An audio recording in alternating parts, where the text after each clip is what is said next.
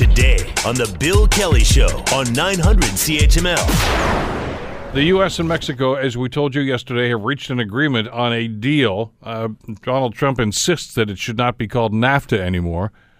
Obviously, I don't know what concoction he's got in mind for this. But with that news, Canada is now back at the table. Later today, Canada will join Mexico and the United States in Washington to try to hammer out a deal that we say and are told now could happen as early as this Friday. Is this a take it or leave it situation? Is there still some wiggle room to negotiate here? Are we just being told to sign on to the deal that Mexico and the U.S. already have? Lots of questions.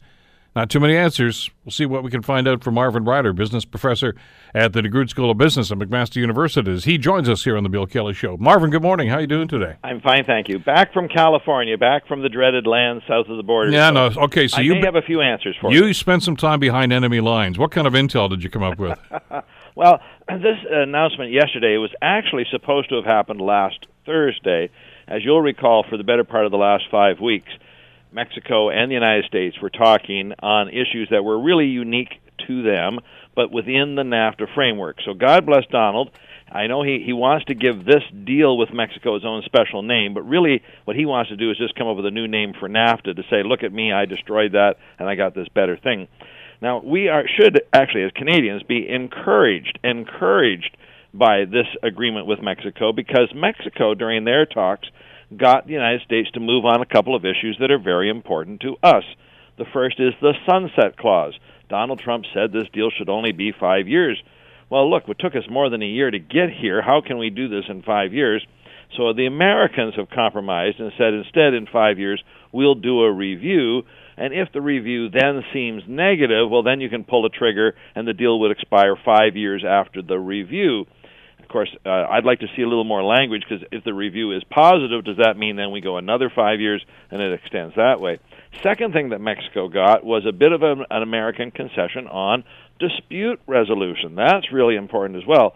We like the current dispute resolution mechanism, which says if any country has a problem, then 3 judges hear the dispute, one from each of the 3 affected countries, and they come up with a decision. Donald Trump's idea was to have any decision that involved the United States only be heard by American judges. Otherwise, the thing was fine. Well, apparently, Mexico's got them to move on that. And, of course, the big thing for the United States in talking to Mexico was some things around the auto sector. They didn't really affect us, and I'm sure we'll be happy with them. So today, Chrystia Freeland's returning early from Europe. She's going to Washington to try to hammer out the last few outstanding issues. They are not trivial. One of them clearly is supply management. Apparently what the Americans have now said is Canada does not need to dismantle Canada's supply management side for dairy and chicken, etc., except what they'd like to do is increase the quota that is on American product. In other words, they can allow more American product into Canada without any duties or tariffs. And I think we'll be willing to talk about that, because that's very similar to what we did with Europe and what we did with the Trans-Pacific Partnership. It's not an unreasonable thing for the United States to ask for, so we can have that chat. And the other one, and this may be something that everyone listening to us will cheer about, Donald Trump's group want us to change what's called the de minimis amount for importation. Now, what does all that mean? Well, today, if I buy something from Amazon.com in the United States and try to bring it into Canada, and it has a value of $25 or more, I'm supposed to pay a duty on it. The reverse situation, if I'm an American and I buy something in Canada by the Internet, I can buy up to $800 before duties are applied. So all the United States has said is they'd like to see us increase our limit. Clearly, they'd like to take it up to $800. I don't know if we're quite that warm. But today at $25, I hate to say it like this, Bill, but what can you buy for $25? I think there's, again, room for Canada to move, and that's why I think we'll see this deal by August 31. And before I just hand it back to you, the last thing on that is that why America is pushing for August 31. They cannot ratify any deal signed on August 31 until after the midterm elections. But the current Mexican president is still in office until December 1st. So if we can get a deal on August 31, still under his administration, he will sign off. The new president, President Lopez Obrador, has said he'd be willing to sign off as well, but there's always the risk that when you change administrations, you have a new president who might run in a different direction, like It seems to me there was an American president who started running in a different direction. Better to get it with the devil you know than the devil you don't. Well, exactly, which begs the question, if there seems to be some agreement, and again, we're speculating here to a certain extent, though, Marvin, why does it take so long? And the stories we're starting to hear out of Washington right now is the exclusion of Canada over the last couple of weeks. It was actually personal as much as it was business. Donald Trump was ticked off at Chrystia Freeland and certainly Justin Trudeau because of what he said to the G7.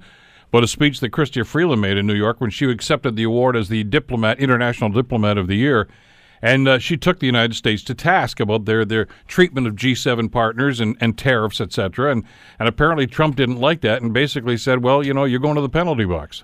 Yes. Well, that's Donald Trump. Now, good news here is that we're not negotiating with Donald Trump. So whatever personal vendettas he has and machinations are really, to me, just noise in the background, and I wouldn't pay much attention to them. Mr. Lighthizer is the one who's in charge of this folder for the United States, and he has nothing but good things to say about Chrystia Freeland. In fact, I think he is quite surprised. Just to give you a simple example, Mr. Lighthizer stands about 6'6", and Chrystia Freeland stands about 5 foot. And when he met her, he thought, oh, I can bully this little girl into a corner, so. And he's learned that she's a pit bull in these things, and I expect she'll still be a pit bull in these negotiations. Donald Trump may say it's all about personal things, but it was also true that the United States, in these NAFTA negotiations, had some issues that were uniquely Mexican. For instance, they wanted Mexico to agree to raise their minimum wage. They wanted Mexico to do some things around the auto sector about point of origin. They wanted Mexico to do something about their trade deficits, and they wanted Mexico to do something about immigration. None of those things affected Canada. So in a way, we could have sat at the table, but we'd be sitting quietly while the other two people talked about it. I'm not really overly worried that we were excluded for a few weeks. And if, in that process, Mexico was able to open some doors for us, all the better. Believe me, Bill, that while those negotiations were going on between the two parties, the third party, Canada, was still highly connected to both the Mexican negotiators and the American negotiators. There's nothing in this that's a surprise to us. So in your setup for this, you said, is this a take it or leave it? Well, I don't think we are going to go back and try to reopen what Mexico has already put together, because we like what Mexico's already put together. What we are going to talk about are those things now that are uniquely Canada's issues, and because there are so few of them now remaining, I think we can get the deal quickly. So we understand the timeline here. We get that, and I agree totally. I mean, we've got to just forget about the bluster coming out of the White House these days, because that's typical Trump. Because the way he characterized it yesterday, as I'm sure you saw, Marvin, was, well, we're not sure if we're going to let Canada even sign this thing. But he's not at the table. I mean, and there were some telltale signs that he's not at the table. For instance, the deal with Mexico, there's no talk of a wall or paying for it, and that was something he was insistent upon. And there seems to be some flexibility on the United States' part on supply management. I never thought I'd see that happen. Yeah, so let me give you another example of Mr. Trump. So in the little... I don't know what you want to call it, interchange. I don't think it's a press conference exactly. His interchange with reporters, which are always testy, he said, well, this deal with Mexico is so much more important than Canada. Canada's just kind of a minor player in all of this. In fact, our trade with the United States is bigger than Mexico's trade with the United States. So he doesn't really have a grasp of the day-to-day facts in all of this. And so, his problem in the United States right now is his domestic agenda. As you know, there are... and I saw this when I was in the United States, investigations going in 100 different directions. You've got people pleading guilty, people who are lawyers opening up boxes, other documents circulating, Mueller circulating. So he needs to get you to look somewhere else. It's called the art of distraction. So, look at this bright, shiny object we just got over here. And he does want to claim a victory on this front. And I think probably the other concession we can give Mr. Trump is, sure, we can come up with a new name for it. We don't have to call it NAFTA 2.0. We can call it whatever the heck you want, Donald, if it'll make you feel better. So then he can go out on the campaign trail and say, thank God I was president or we wouldn't have got this. But really, Bill, I have to tell you, we've spent a year negotiating in all of this, and I'm not unhappy with what I'm hearing is in this new agreement. It was a modernization of the agreement. That is absolutely true. It opens up things in the Internet that weren't around 23 years ago. And we really haven't had to give up anything overly much. The biggest concessions, and that will happen in the next 4 days, will be around our dairy and poultry industry.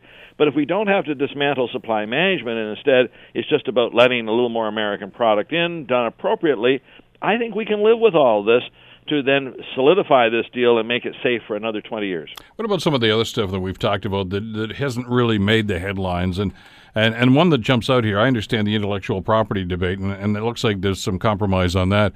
But we haven't had a whole lot of discussion about telecommunications, and I know that was part of the discussion at the table. Yeah, and in that situation, I don't quite know where that one stands, but I believe the whole plan here was to allow some American competitors to enter our market, and frankly, I think most of your listeners would welcome that. We have an oligopoly right now. In other words, we have just a small handful of big players, Bell, Rogers, TELUS, and Shaw, and there isn't as much competition, and therefore we pay some higher than many people feel, at least globally, rates for things like the Internet and for cable television and for phones. So to have more competition, I don't think it's the end of the world. Now, the trick again is we aren't going to quite go from what we've got now to a free-for-all. Anybody can do anything at any time. So we've got to negotiate the limits around that. But America would consider that a victory if we open that up. And again, I think we're prepared to do that in exchange for some of the things that we want, say, again, around that dispute resolution mechanism. Well, yeah, and listen, I'm sure the people around the board at Rogers would be ticked off if that happened. But as consumers, that's a good deal. I mean, we've been crying for this, and I know Verizon has been knocking at the door at the border here for the last 15, 20 years saying, let us in. It'd be nice, and I think it'd be great for Canadian consumers to see something like that. Well, turn it the other way around. If I was on the Rogers board, and this is where this is going, what it says to Rogers is you've got to stop being a Canadian company. You have to start thinking about a global marketplace, much like Verizon says, well, we're going to expand into other markets. Our big banks got that message loud and clear. Sure, it's the Toronto-Dominion Bank or the Bank of Montreal, but they have a huge presence in the United States. I see them all over in the United States. They're in the Caribbean. They're in parts of Europe. They have to. You have to become a global player. So the fact that they can't just have their little playground here in Canada anymore, I'm not crying crocodile tears for them. No, not at all. And the bank story is really a great success story when you talk about that. I think I mentioned to you last year I had a discussion, I guess is the way to call it, with an American friend of mine that was talking about TD Ameritrade, and he says, no, it's a company from New York. I said, no, it's not. It's from Toronto. TD stands for Toronto Dominion. No, it doesn't. But they're there. And Royal Bank has a big foothold, of course, in the U.S. market. BMO does as well. Why can't these guys? I mean, if Verizon can come over here, then maybe Rogers and Bell can say, well, let's maybe us move out of our backyard and see what we can do. Yeah, absolutely. Now, of course, how Canadian banks were able to do this, they've downplayed the fact they were Canadian by using their initials. So yeah. You're right. Your friend doesn't know TD stands for Toronto Dominion. BMO, nobody knows it stands for Bank of Montreal. RBC, Royal Bank of Canada. So they found a kind of a sneaky way to get into that market. And I'll just give you another quick example. Canadian Tire has been trying desperately to figure out a way to get into the United States. The problem is the name, Canadian Tire. It's iconic to us, and we know that it's more than tires. We know what Canadian Tire is, but it's very, very difficult to enter the United States with that kind of a name. So I've noticed recently that on some of their products, they're calling it Triangle. And I think that may be the approach they're going to take to get into the American market. And bravo to them. You know, it's a global marketplace. You cannot just focus in one place anymore. So are we all going to hold hands and sing Kumbaya by the end of the week? Is this all going to work out? Bill, I don't. You know me that I'm a glass half full kind of guy. Yeah. But I think there is a strong possibility. Not because we have made concessions, but the Americans have become flexible, and they seem to have bought into this concept that we needed right from the beginning of negotiation. It's not take it or leave it. This is our position. This is what we want. That's it. They seem to really be buying into this. And I think Mr. Lighthizer, what has changed is he's really been given the marching order. Get this wrapped up. I need to take this out this fall to those midterm elections. This is Trump speaking now. I need to take this out to these midterm elections to declare a victory. I don't want this thing just lingering around. And so with a change in the headwinds, I think it's quite possible we'll have something done. Just again, remember, though, we aren't going to sign any deal just for the sake of a deal. And why Hamiltonians should be interested in this, Bill, is that if we get this deal signed on Friday, by Friday, the next thing that should happen is that the steel and aluminum tariffs I was going to ask you away. about that. Yeah, I mean, that should actually just, poof, that should be gone. Well, whether it's the day after or 2 weeks after, but it should begin the process of removing them fairly quickly, because once you sign it, this is now the new framework, and the new framework we've signed doesn't have tariffs and steel on it. So even though Donald Trump may threaten additional tariffs on autos to, I guess, get us to sign something or what have you, the reality is that he may have to give up on those tariffs that he's liked for the last few months. And what does that mean for Stelco and Dofasco? They haven't lost an awful lot of business in the last 3 months, but what they weren't able to do was sign contracts for delivery in 2019 and 2020 because people in the United States weren't sure what was going on. Many of their customers had already applied in Washington for exemptions for those tariffs, but they were still waiting to hear where that goes. If we can get this deal signed and we can make those tariffs go away, that's hugely great news for Canada. Marvin Ryder at the DeGroote School of Business. As always, Marvin, thanks so much for this, and welcome back. My pleasure, Bill. Thank you. You're listening to the Bill Kelly Show podcast on 900 CHML. Somewhat of a surprise story that you heard on CHML News this morning. An aquaponics cannabis producer has bought the Stony Creek Sports Complex. That's that huge complex, of course, you can see on the QEW as you're driving eastbound out of the city. And caught a few people off guard, including a number of the people that use that soccer facility. Why this place and how did this come about? Well, to that end, we are pleased to welcome the man behind the deal. Warren Bravo is the CEO of Green Relief Incorporated, and he joins us on the Bill Kelly Show to talk about this. Warren, thank you so much for the time. It's good to have you with us today. Yes, thank you, Bill. I appreciate the opportunity to discuss this with you. Did this come upon you very quickly? I kind of get the sense that this deal was consummated and hatched in pretty short order. It was, yes. We were approached by a third party that this building was for sale. Obviously, I don't think it was on the the MLS listings. It wasn't out there in the public that the building was for sale. But somebody brought it to our attention, and once we went to have a look at it, we did note that the building was kind of perfectly set up for our intended use, and the deal did close relatively quickly. I believe we take the space for November 1st, or the end of October, is when we officially take the building itself. Now, for those who may not know, your company, Green Relief Incorporated, is an existing business. You guys are already in Flamborough, right? Correct. We are we're in the 8th concession, so we're out in Flamborough. We have an existing 32,000 square foot facility. We're growing our cannabis aquaponically, a very organic, natural ecosystem, sustainable methodology that seems to be lacking in this industry a little bit. But we're an existing company. We're selling dried cannabis now to medical patients, and we are producing and selling cannabis oil as well. So we're in the business. We're looking to expand, and we need more growing capacity, which is why we purchased this building. How big a plant do you need for something like this, Warren? You mentioned 32,000. This is about 3 times as large as the one you're currently owning in Flamborough right now. Is there a standard, an industry standard for how big a space you actually need?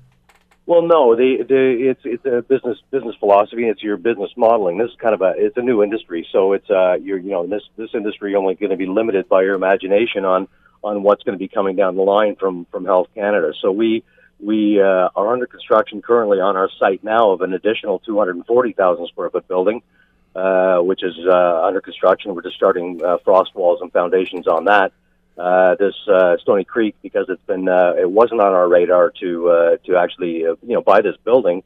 We saw the opportunity and took advantage of it as well, just to increase our canopy size. But right now we have only a few products that we can put out to the marketplace for as a medicine, cannabis as a medicine. But who knows what next year is going to bring, or the year after, once Health Canada allows, we'll say, the derivative market and other, we'll say, cosmetics or pet foods or whatever happens as a derivative to this to the industry. You need to have the plants, you need to have the capacity to be able to grow. Producing cannabis oil, we need a lot of plants and a lot of cannabis flowers to produce oil, and so you need a lot of plants. So that's just our it's our MO to kind of to get an increase of our canopy size. By the way, that we had a story. I'm sure you heard this last week, Warren. But there's some concern raised in some circles that once marijuana becomes legal on a broader sense, of course, in October, that some companies, they didn't mention yours specifically, but some companies that are currently in the production of medical marijuana may just abandon that and say, well, we're just going to sell recreational marijuana and start doing that now. But it sounds as if you guys are not only dedicated to this, but looking to expand your operation in that regard. That's correct. Well, we see huge medicinal value in this plant. It's for us, it's if we can help people kind of get through the day. Cannabis isn't the cure-all that if you Google the efficacy of the cannabis plant and for medicinal ailments, it says it'll cure everything. Well, we know that's not true. We know there's not enough science to back up those claims, but we are here to promote and create that science. We want to know. Anecdotally, right now, we know it's effective for a lot of things, but for us, it's a quality of life issue. If we can help somebody, get through the day, get off opiates as a treatment for pain or other ailments, then that's what we want to do. So we're very science focused. We're very heavy into the medicinal value of what this plant can do, and a lot of R&D. We're spending hundreds of thousands of dollars annually on research. For the medicinal value of the cannabis plant. Well, I hope people understand that there's a legitimacy to this, and I've been quite frank about it. I've learned a lot more about it in the last 3 or 4 years as well for people that are dealing with chronic illnesses. And like you say, I mean, we have to connect the dots here. There's an opioid crisis right now, and a lot of that, of course, is people's dependency on those sorts of drugs, and this is an alternative. To try to get people off that or not on it in the first place. And it's a legitimate industry. I mean, we need to put that right up front there. And a growing industry. Obviously, you've just expanded here, Warren. I was just up in Collingwood over the weekend. There's a huge operation, apparently, that's being built right up there now. They're just putting the stuff, not even the finishing touches on this, but apparently it's going to be a rather huge operation as well. So this is a growth industry right now, and apparently, you're going to be hiring people and expanding your operation. Absolutely, and that's a big part of it. This business is like any other business. There's going to be this product is going to be a commodity. There's lots of people, as you mentioned, that are going to be focused on just dealing with the recreational side of the rec market, being wholesalers, and kind of getting the product out there for everyday use on the rec side. But the growth of the medicinal market, all of these large operations that you're seeing coming up.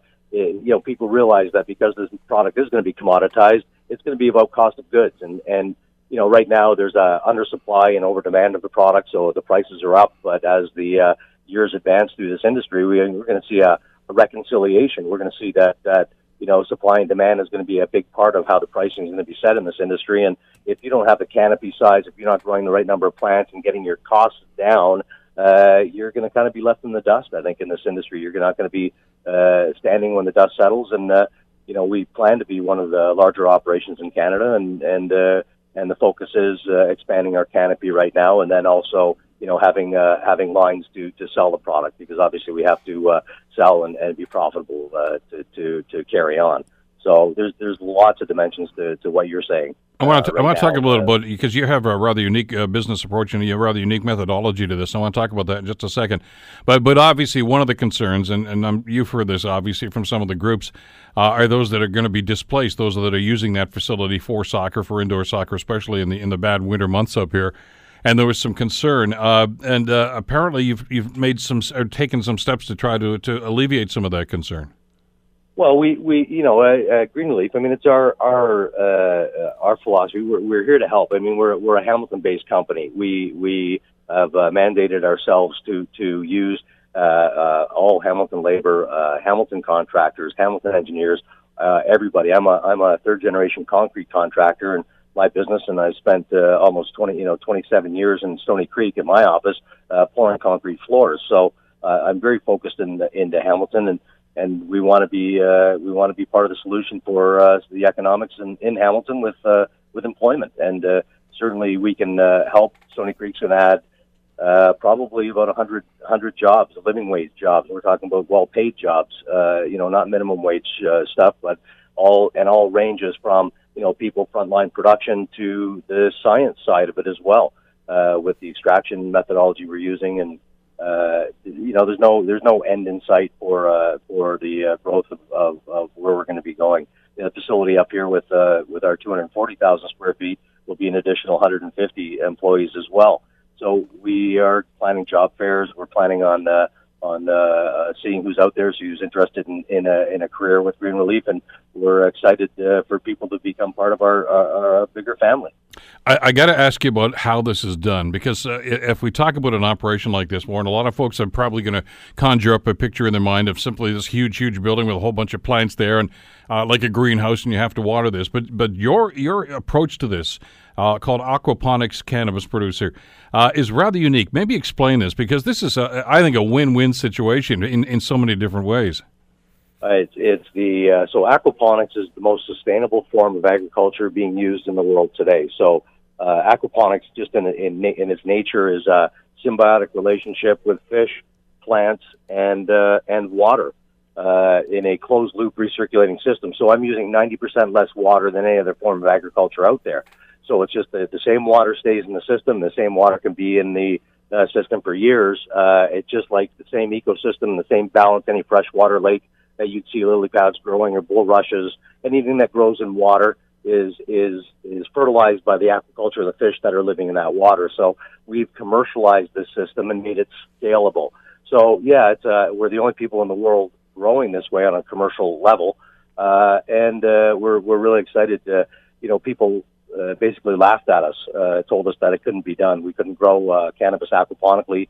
Not enough nutrients in the water. The fish can't provide everything the plants need to grow. We'll say that the converted fish waste, but nobody wanted to spend the time and the resources and kind of back it up by science to know stocking densities and water flows and water temperatures and bacteria counts and all the things we need to make aquaponics successful. And we figured it out, and so we're the world leaders. We're the only guys doing it, and there's a ton of byproducts through our process that are a benefit. The fact that we don't have to use pesticides, we don't have to use fertilizers, we don't have to use anything commercial. We have no input. So these are very naturally grown plants, and they're organic, as well as the fish that we have in our system. We feed them organic fish food, so we have organic tilapia as a byproduct of what we do as well.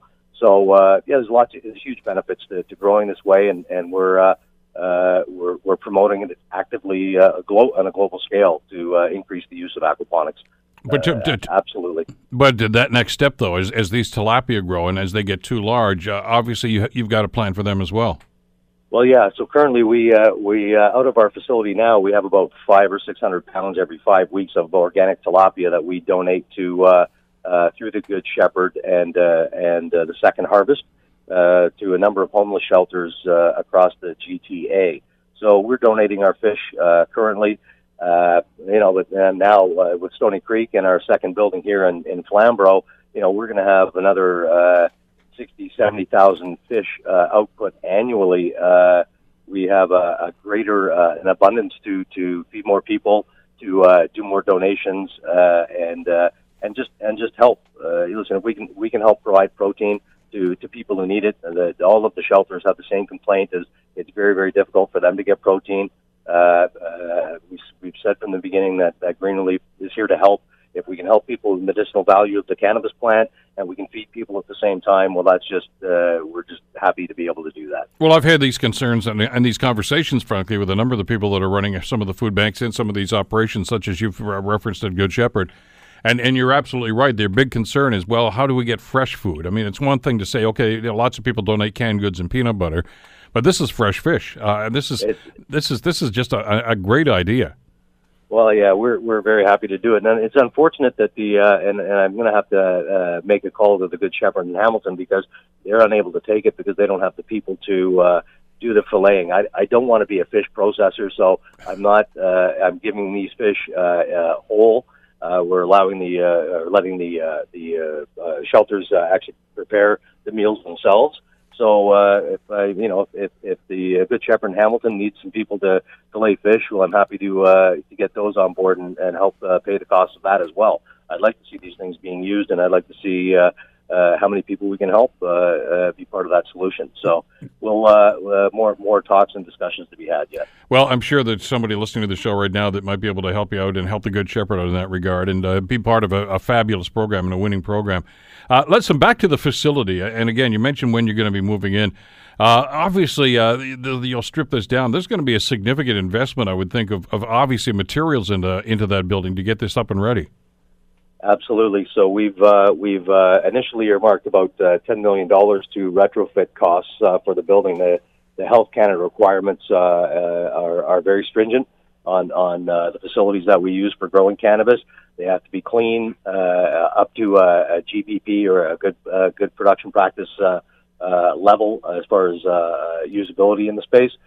So we are investing a lot of dollars, and as I said, our contractor that we've been using, and I've known in the construction industry for years, Skillheis and Sons Construction, have been doing all of our work on site here, and they are going to be retrofitting the Stony Creek location as well. T. Lloyd Electric, another good Hamilton electrical company, Besling Mechanical, all these good solid people that I've known for decades and worked with for a long period of time. Are all going to be part of that construction solution. We're estimating about 3.5 months of construction. The first thing we have to do is, unfortunately, take up that AstroTurf. And if anybody needs a home for AstroTurf, let me know. Reach out, please, because we have a lot of it to take out. We have 4 concrete floors. We've got some demolition in the existing offices, but it's a 3.5 to 4 month construction process. Then as we delineate our rooms in that open space with our freezer cooler panels to make growing rooms, we'll be installing all the aquaponic systems commensurately during the construction. So we want to get it up and running as quickly as possible. Obviously, it's a big financial commitment for Green Relief as a startup. We're idea rich and cash poor as we always are in this position. But it's a substantial cost, and we're looking forward to bearing those expenses and increasing our canopy size. So, yeah, all good for Hamilton, good for employment, and good for the trades for sure. You mentioned you're the only guys actually doing it on this scale, this aquaponic methodology here right now. I got to think that this is going to become the template for anybody. This industry is going to grow. We all know that. But I got to figure a few people are going to come knocking on the door and saying, how do you guys do that? We'd like to see just how you get this operation going. Well, globally there's a ton of excitement now where people are reaching out, and daily we're getting email from groups that are excited about advancing that science of aquaponics and seeing if we can help be part of that solution. And it's not just for cannabis, but vegetable production. It's prolific for vegetables. Just actually purchased a farm next door to us here in Flamborough, where I plan on having a large aquaponic vegetable production facility as well for the community. But daily we get requests in, and next week I'm in Fiji, Australia, all for aquaponic business. We're in the United States, we're at Halifax, we're all over the place expanding this technology. People see the value, and if you're not latching on to sustainable agricultural techniques now, I think you're going to be a dinosaur, because source water, groundwater, just water in general, I think is going to be traded on a commodities index in the next number of years. And if you're not using those resources wisely. Well, it's cutting edge to be sure, and it's happening right here in our backyard, and it's expanding right here in our backyard as well. Exciting times. Warren, thank you so much for taking the time with it, and by way of explanation, showing our listeners exactly what's going to be going on there. Really appreciate it. I appreciate the opportunity, Bill. It was a pleasure talking to you. Take care. That's Warren Bravo, the CEO for Green Relief Incorporated, and just a fascinating operation. And anybody, of course, involved in agriculture, growing anything, will tell you that one of the big concerns there is water and how much water it takes to do this. 95% less water used in this operation. You're listening to the Bill Kelly Show podcast on 900 CHML. The Ford government announced that they were going to kill the green energy program here in the province of Ontario. That was something they did just after the election. And of course, the wind farms and a number of other things were going to be impacted. One of the offshoots of that, though, were the rebates that were being offered by the Wynne government previously with legislation for people that purchased electric cars. And I remember at the time when they made the announcement, I talked about how wrong-headed that may have been. but it was in play, and I guess a lot of folks took them up on this. Well, when they announced that they were going to kill the program, they did say, look, if you've already ordered the car and you're taking delivery, from the dealership, that is, you could still get your rebate money from this. But Tesla put their hand up and said, whoa, we don't have dealerships. You have to order directly from Tesla for these sorts of things. So they said, well, sorry, you don't qualify. Well, Tesla took them to court, and apparently the court has ruled in favor of Tesla and against the Ontario government over these electric vehicle rebates. The government's not quite sure how they're going to respond to this judicial decision at this stage, whether they can appeal it or whatever the avenues are. But it's caused a great deal of, consternation, I guess, with everybody who's in the auto industry right now, and certainly people that are potential buyers. I want to bring David Adams into the conversation, president of Global Automakers of Canada, and get his read on this. David, thank you so much for the time. It's good to have you with us today. No, thanks for having me, Bill. Are you surprised by the court decision, first of all? A little bit, I suppose, but on the other hand, I think Tesla must have put a compelling case together, and we are where we are at this point. I think the next steps are going to be perhaps the most interesting in terms of where do we go from here in terms of putting another sort of transition plan in place to ensure that I guess all folks that ordered vehicles can secure the rebate on those vehicles. Well, and again, yeah, we're getting into the legalities of this, and that's what the lawyers do, obviously. But it just seemed to me, as much as I didn't think the idea of the rebates was a very good idea in the first place, I didn't think the government could actually be discriminatory and say, look, if you can afford a Tesla, then, and that seemed to be the attitude, although it wasn't stated. So I don't know where they're going to go on this, but I guess the people I feel the sorest for in this situation like this, David, are the customers, because they're not quite sure where they stand, whether or not they get the rebate or whether or not it's worth canceling their order. I mean, especially the Tesla customers. There were, apparently, I heard about 500 people that had ordered cars as a result of this potential program. Yeah, I mean, I don't know the exact number for Tesla members, or Tesla rather. They're not a member company of our association, but we've been trying to gauge how many of our own member company consumers would be, caught in a situation where they potentially couldn't have their vehicle delivered by the September 10th deadline that was outlined as part of the transition away from the rebate program. Was that a realistic deadline to get delivery on something like that? I think it probably depends a little bit on the manufacturer. Yeah. Certainly, if you're perhaps General Motors or maybe Nissan, where the vehicles are produced in North America, the logistics of getting the vehicle into the Ontario market are a little bit perhaps more predictable than trying to get vehicles from Korea or Japan or what have you. And I think that's part of the challenge, is everybody is in a slightly different position with slightly different production capabilities. And, in a lot of ways, an electric vehicle is like any sort of niche vehicles that, a lot of them end up being factory ordered, and sometimes a factory order can take not only a number of weeks, but a number of months potentially as well. When that announcement was made, and I want to go back to the previous government, if I could, David, without getting into the politics of it, but the fact is it was there. How does that impact the industry? How does that impact automakers? Do they say, oh, man, we're going to get a flood of orders now, we better gear up here? Well, yeah, I mean, I think this is part of the challenge around any I guess you could look at it in one way as positive interference in the market, but it's nonetheless interference in the market by putting an incentive in place, because it does, distort the market. I think from the automaker's perspective, there's probably a necessity for incentives in the marketplace to reduce the price gap between, regular internal combustion engine vehicle and electric vehicle. Those incentives don't need to be in place forever, but without the incentive, it's hard to convince consumers to purchase the vehicles. But yeah, I mean, I think the evidence is in the numbers themselves. Last year, for the first time, we saw Ontario actually sell more electric vehicles than Quebec, and it's not rocket science to see that the vehicle incentive had a lot to do with that, being basically about twice as generous almost as the incentive in Quebec. But do you see that market share growing? In terms of EVs overall? Yeah. Yeah, I mean, we're seeing it, if you look at it on a year-over-year basis, it's growing, by leaps and bounds, but you're also growing that,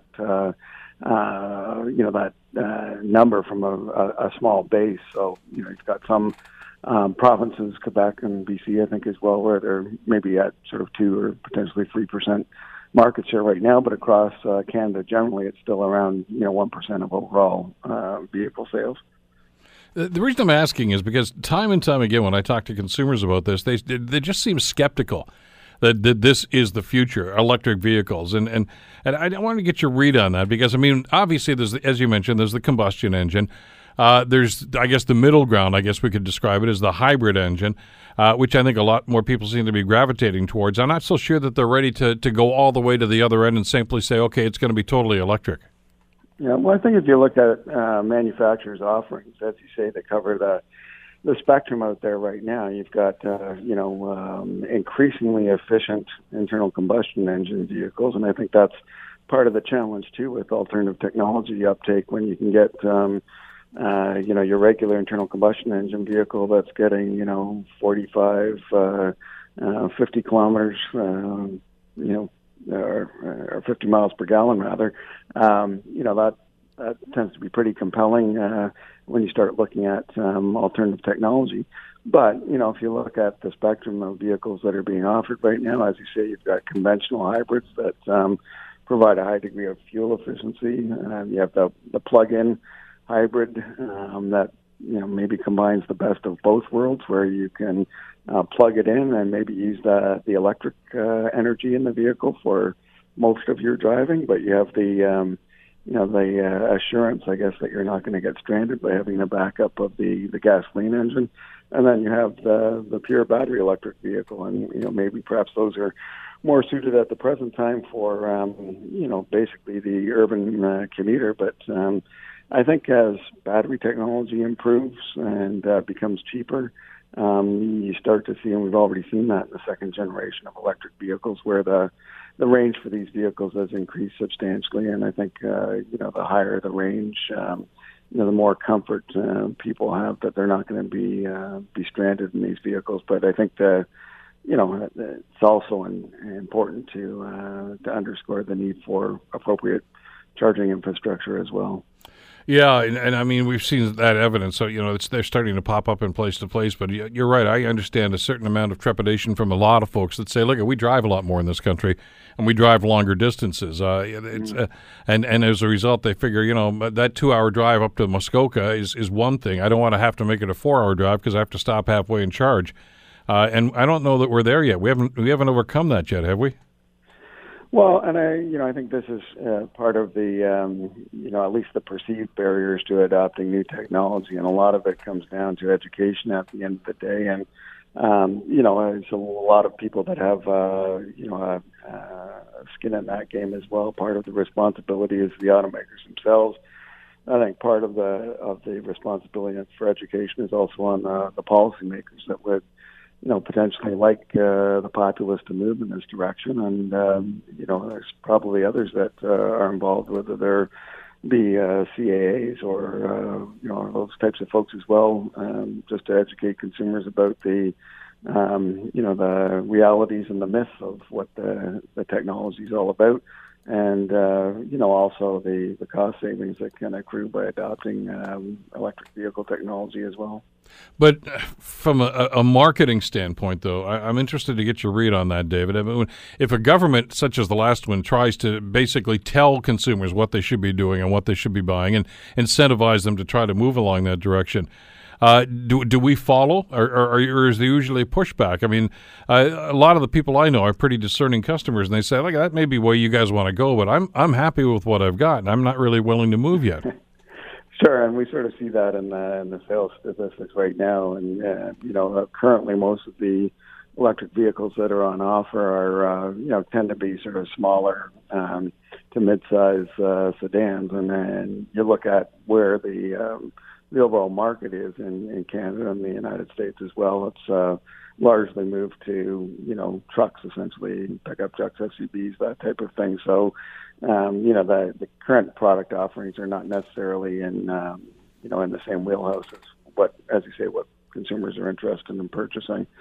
I think from the automaker's perspective, we're of the view that you just espoused, that, we're not asking for governments to prescribe any particular technology.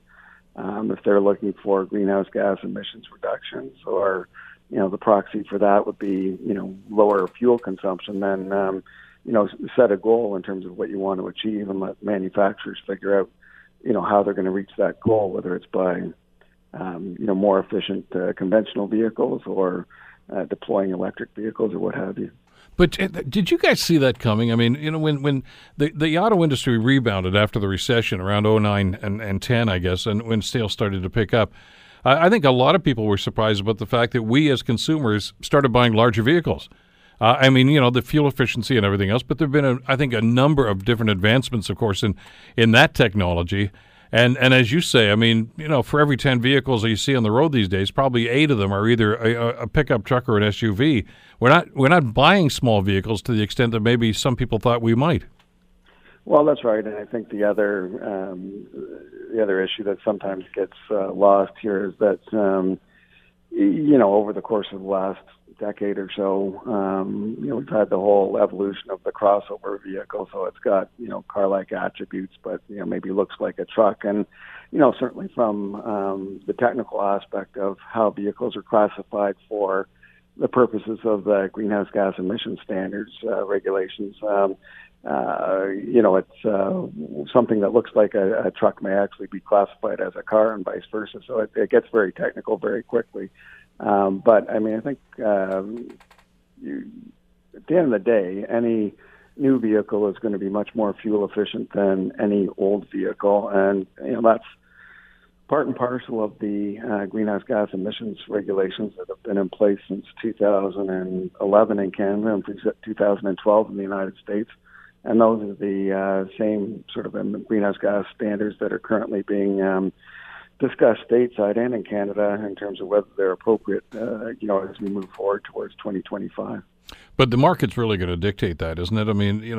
I understand that, as you've mentioned, every time governments try to impose ideas like this, or even, if an auto company decided to do that themselves, the consumer themselves are going to make that decision. The idea of an incentive here to buy a Chevy Volt or something may swing one person one way as the other, but if they want to buy themselves a larger vehicle, which we tend to want to do these days, you're going to move away from that no matter what the incentive is.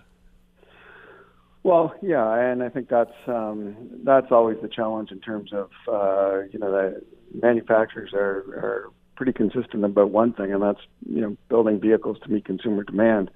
And I think that's why in the U.S. regulations, there was something called a midterm review that was put in place to basically look at those questions that you just raised in terms of, when we developed these regulations, 7 or 8 years ago, did we contemplate at that time consumers buying patterns the same way they've actually turned out, in the interim? And there's lots of other questions like that where it's really a time for sort of sober second thought to see whether or not the regulations as they were originally designed are still applicable given all of the variables in the marketplace right now.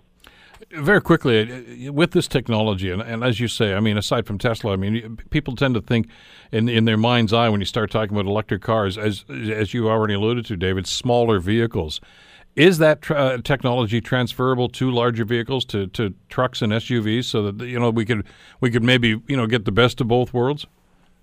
Well, you're starting to see that transition occur. There are at least 2 or 3 vehicles in the Canadian marketplace that are SUVs that would be plug-in hybrid electric vehicles.